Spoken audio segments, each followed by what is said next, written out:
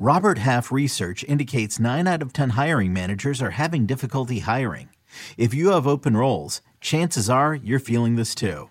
That's why you need Robert Half. Our specialized recruiting professionals engage with our proprietary AI to connect businesses of all sizes with highly skilled talent in finance and accounting, technology, marketing and creative, legal, and administrative and customer support.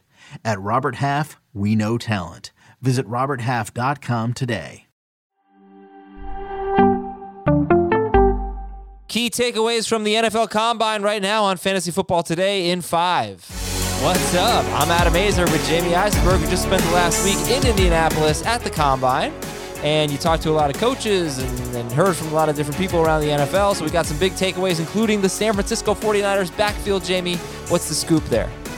Yeah, there's a lot. I don't know if I would call these necessarily key takeaways, but these are certainly some takeaways from, what the coaches and GMs had to say. And, there are always some things that kind of stand out to you. And, I think a lot of this is, talking to some people, it's a lot of confirmation bias, so like if you hear something that you're leaning in a certain way about a player or a situation, you kind of, when a coach or a player says something, it kind of pushes you in that direction. So John Lynch was asked about his running back situation, 49ers general manager, in regards to Elijah Mitchell and Trey Sermon. And, factoring Deebo Samuel, there's kind of a lot to it, and Trey Lance. But I thought it was kind of interesting what he said about Elijah Mitchell, because he was asked about, last year's draft when he selected both running backs in Trey Sermon and Elijah Mitchell. And he, I'll kind of skip through the quote because it's a long one, but he started it by saying that they call Elijah Mitchell Drano because he always finds the right gap.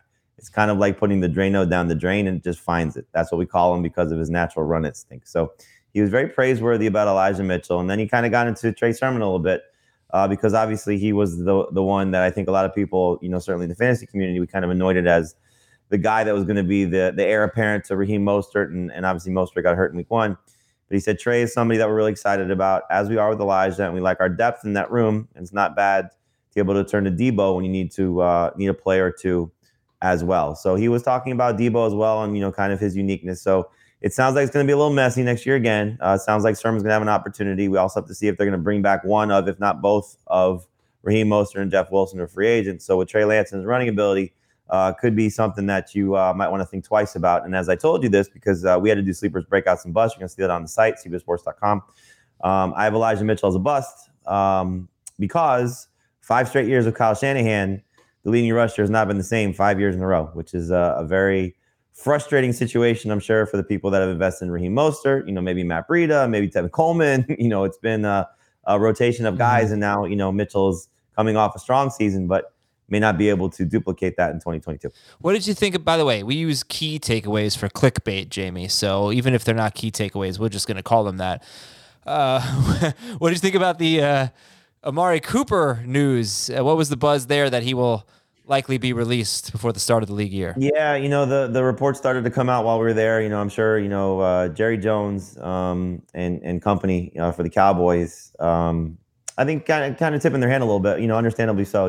The contract was structured for Amari Cooper when he signed the $100 million deal, that after this season they can get out of it for a relatively cheap cost in terms of the dead money on the salary cap. And so the story that I read and just, things that you hear, they were hoping that 2021 was going to be the year that he kind of stood out as that alpha wide receiver that they paid him to be. And that did not happen. Injuries, the production wasn't there. We know it was a little frustrating for CeeDee Lamb as well down the stretch.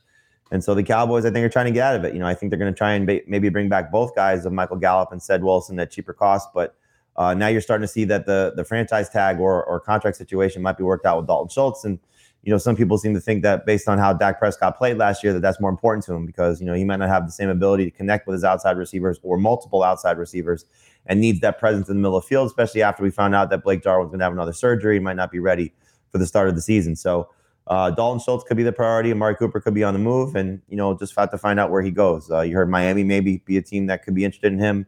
There are some receiver needy teams clearly, but it's the wrong time I think to be a free agent at that position because there's so many good players coming into the draft. There may not be superstars, may not be a guy like Amari Cooper when he's at the top of his game, but obviously cost is going to matter. And so if there is a team that wants to trade for him, probably going to have to see his contract restructured. I'll just stay on this to end this little 5-minute show here, but man, if Cooper doesn't come back, and it doesn't look like he's going to be, and Schultz does, I don't know where you have him right now, but does he become tight end 6 after Andrews, Kelsey, Pitts, Kittle, Waller, whatever order that is? Is Schultz 6? Yeah, 100%. Right now he's 7. So I'm not there. I'm not far off from it. As I think maybe 8. I don't know where I have Goddard. Right now it's Hockenson, Goddard, and Schultz in some order after the top 5.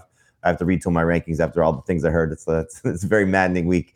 I think Schultz, based on what we saw last year, he was so productive, during that stretch of games, obviously when Gallup was out, and now you take away one of the key guys, which would obviously be, a bigger, piece of the puzzle than what Michael Gallup was and Amari Cooper. So if they're going to make that type of investment in him, whether it's a franchise tag or a long-term deal, clearly they're focused on making Dalton Schultz a priority, and understandably so. So yes, he is he would be the number 6 tight end regardless of form.